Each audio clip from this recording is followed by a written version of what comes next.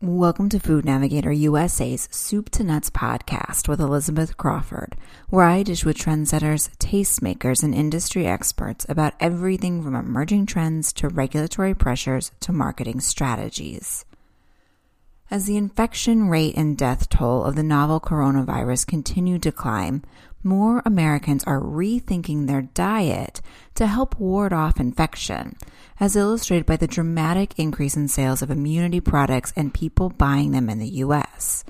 According to IRI's April 4 COVID-19 Impact Report, Economy Report, sales of immunity products jumped 199% in the year ending March 22nd, and the number of people purchasing the products is up 125%. Sales of vitamins also are up 77%, as are sales of gastrointestinal products with probiotics, which increased 30%.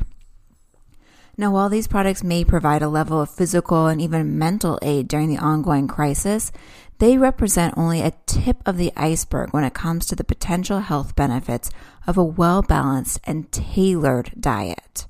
According to the recently formed American Nutrition Association, there's a rich, evolving body of science illuminating the nutrition's impact on our health and can prevent and reverse disease. But it adds, because our biology is unique, personalized nutrition is the most powerful way to tap that health potential. Even before COVID-19, the idea of personalized nutrition and the companies offering consumers access to it have been gaining traction in the U.S. But for the concept to reach its full potential, ANA leaders say industry and broader nutrition science community must agree on standards and scalability in research, data, training, products, services, and clinical practice. In this episode of Food Navigator USA's Soup to Nuts podcast, ANA CEO Michael Stroka and ANA Foundation board member Tom Blue share a proposed definition of personalized nutrition that ANA recently published in the Journal of the American College of Nutrition that they say they think will catalyze the evolution of the field. They also discuss a marketing potential of personalized nutrition for food and beverage manufacturers, strategies for overcoming potential roadblocks that could hinder the segment's development, and where they see the space in 5 years. Founded by a coalition of like-minded sister organizations, the American Nutrition Association is on a mission to move nutrition to the forefront of healthcare culture from its current status as an afterthought. To do that, Stroka explains the nonprofit and key stakeholders worked together to draft the proposed definition of personalized nutrition, which he said he believes can serve as a springboard to embed personalized nutrition into the healthcare system to prevent, treat, and manage disease and optimize human health. Personalized nutrition is, really what we see as the future of nutrition. We're transitioning because the science, the data, the technology, the know-how is now really rapidly arriving on the scene where we can, really transform the landscape from really a public health approach to nutrition, right? Like a population-based approach, like an averaged approach, to this deeply targeted, personalized approach, really an N of one, looking very deeply, into the window of one individual, their biochemistry, their microbiome, their metabolome, their particular, their age, their health status, their health conditions, all of these, factors that go into making each of us a, completely unique individual. Well, we're now really on the cusp of being able to, based on the science and the data and all these tools, aggregate all that information in a sensible way to really give this very deep, targeted recommendations, to optimize an individual's health through this very powerful tool of nutrition. So personalized nutrition it's like, turbocharging this already great power of nutrition. So now the question is, well, how do you do that, right? It is a nascent field, right? It's a rapidly developing, but still a developing science, a developing practice, a developing, industry. And, so how do you, catalyze the effort to really move all of this forward in a really sensible way for maximum impact of personalized nutrition. And again, consistent with our mission to champion the science and practice of personalized nutrition, we really felt it was important to start to, lay down some markers around what is personalized nutrition. And that's deeply important so that the scientific community can get their arms around it. And as we go forward and evolve all of the education and training certifications that we do, that they're consistent with, this very bright future for personalized nutrition. The core definition that we came up with is that personalized nutrition is a field that leverages human individuality to drive nutrition strategies that prevent, manage, and treat disease and optimize health. He adds that ANA further broke down the definition into 3 key components. There's sort of three main sort of areas of application, and that's personalized nutrition science and data, personalized nutrition education and training, and personalized nutrition guidance and therapeutics. So personalized nutrition science and data, right? So it's all around, in this new world, now that we have tremendous data and insight into how an individual is affected by nutrition and individual nutrients, we got to in some ways rethink the paradigm for how nutrition science is done.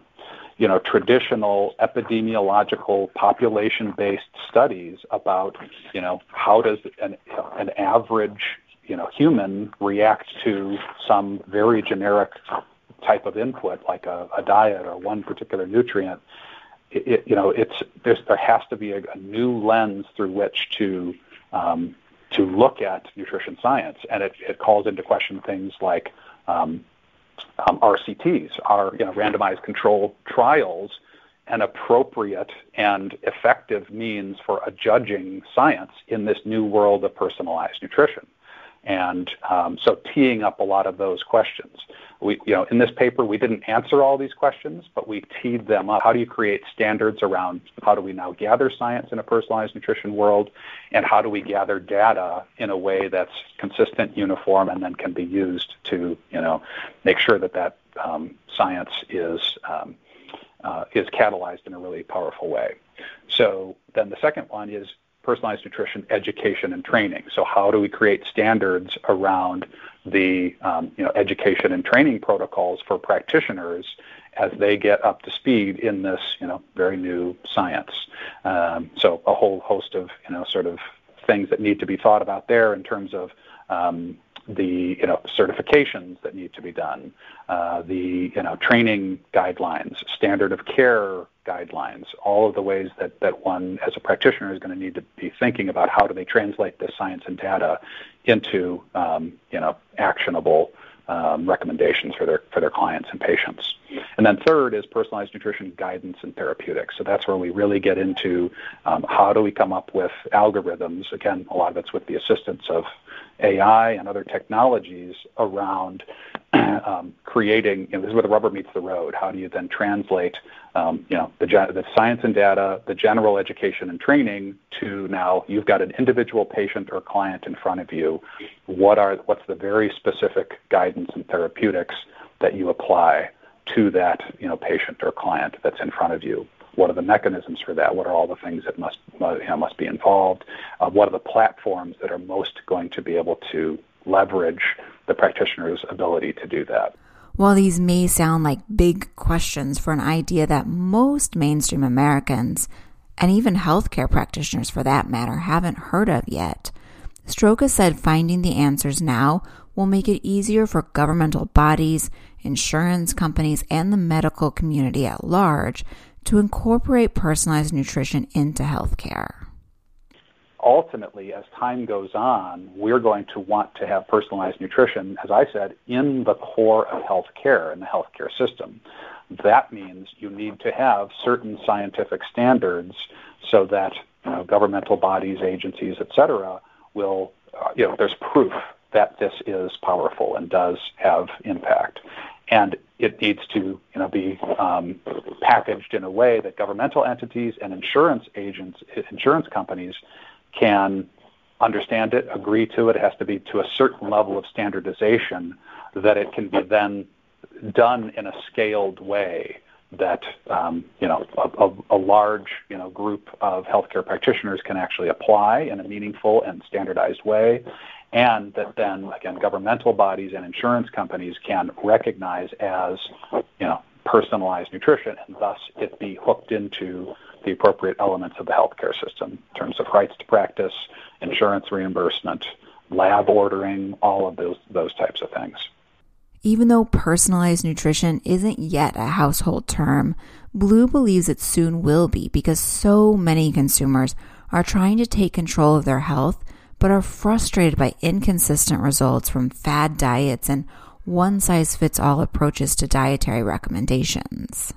The consumer population has been sort of primed with the frustration of sort of the failings of one-size-fits-all nutritional advice, and then further primed with the celebration of the sequencing of the genome back in 2001, as sort of unlocking the book of life. So just the idea of personalization seems to really naturally resonate with people, and so there's an unusual early adopter appetite for personalized solutions. Just intuitively the idea that nutrition's not a one-size-fits-all thing, has people ready to start investing money. And you can even see it in adherence rates to recommendations. I mean, when there's a degree of personalization involved with it, people are more inclined to stick to it. So it does create a really interesting environment for entrepreneurs and companies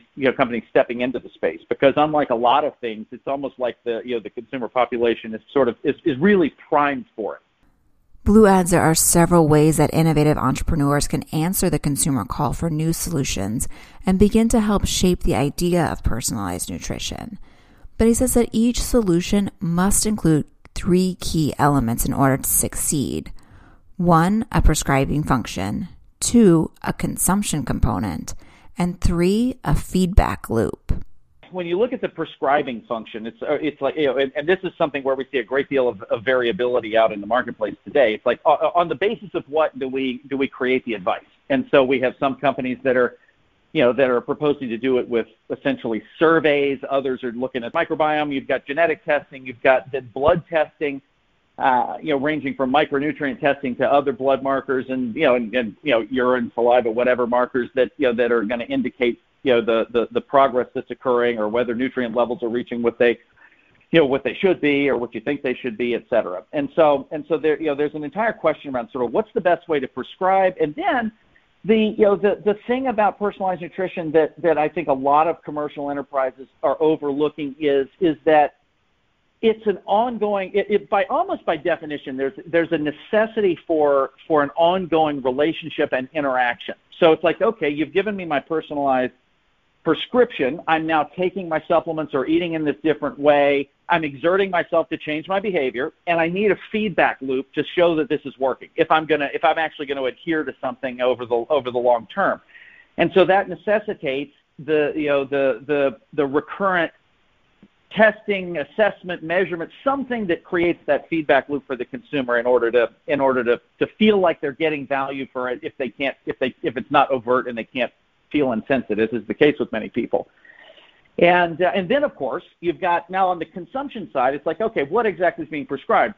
In a way, the easiest thing the easiest sort of way to apply personalized nutrition is with nutritional supplements, because you either swallow them or you don't. You either form the habit of putting pills in a tray or however you're taking them, or you don't. When it's a food plan, of course, the number of behavior changes that need to occur are obviously way more, and you also now you have to take into account taste and preferences and cultural norms and lifestyle. Do you travel or do you not? And when you you realize that the depth of that rabbit hole of complexity, particularly when you're talking about food plans and food behavior change, gets really, really deep on the personalized side. And so what's going to be really fascinating to see is how different entrepreneurs approach the problem in different ways. And when I say entrepreneurs, I don't just mean startup companies. It could be very established companies just embarking on this. But it's going to be, and I think that probably the winners are going to find that they've won because, number one, they're working from sound science, and that's manifested as having achieved outcomes for people that are sufficient to keep people feeling like there's value. But they've also created it's not just a nutrition solution, but it's an experience that people are having with the company. There's a relationship sort of that has to occur that's different than it is when you're just selling a supplement or just selling a food product. When you overlay the personalization sort of framing, it really does kind of necessitate that ongoing interaction, experience, and relationship that will be new to a lot of companies, or most all companies in the space. While the opportunity for entrepreneurs is great in the emerging personal nutrition space, so too are the roadblocks, which Blue says run the gamut from scientific logistics to marketing claims to consumer retention and even fulfillment. There are enough kind of layers to what we just described in terms of sort of deciding on a scientific basis for the prescription, deciding on a method for tracking and recalibration, and again fine-tuning, because a nutrition intervention produces a different expression of health and disease and a different phenotype after a certain period of time that requires that you now sort of reassess that person and sort of redesign their personalized nutrition prescription. So that's a constantly moving target. And at a certain point, I wonder if companies aren't going to be held to a bit more account in terms of kind of the claims that they're able to make and this type of thing around sort of how they're going about it. I have found that again, because the consumer population is sort of primed with an appetite for this, the early adopters anyway are particularly forgiving of the experimentation that's going on. And I also suspect that what we would see is that the customer retention, sort of the lifetime value of those customers, the retention rate of those customers is probably fairly short as companies kind of work through the process of long-term engagement. And so, it's a willing early adopter population of experimenters, but when it begins to become more mainstream, cracking the code on doing all of this at price points that are sustainable as sort of long-term lifestyles, sort of the lifestyle of personalized nutrition will be itself yet another challenge. And then of course, if you're looking at supplements, the challenge of fulfilling on kind of N of one supplement prescriptions requires kind of a whole different manufacturing platform to be created. If you think about it, I mean, rather than fixed dose finished products in a bottle, it's gonna the way that we receive and ingest these supplements and the way that those prescriptions are produced and fulfilled is gonna look very different. Require some new technologies that I suspect we'll start to see surface in even over the course of this year. Stroger adds that fulfillment for companies playing on the traditional food side will also be difficult, but that is also where nutrition professionals can help. One thing to just recommend, a few different supplements.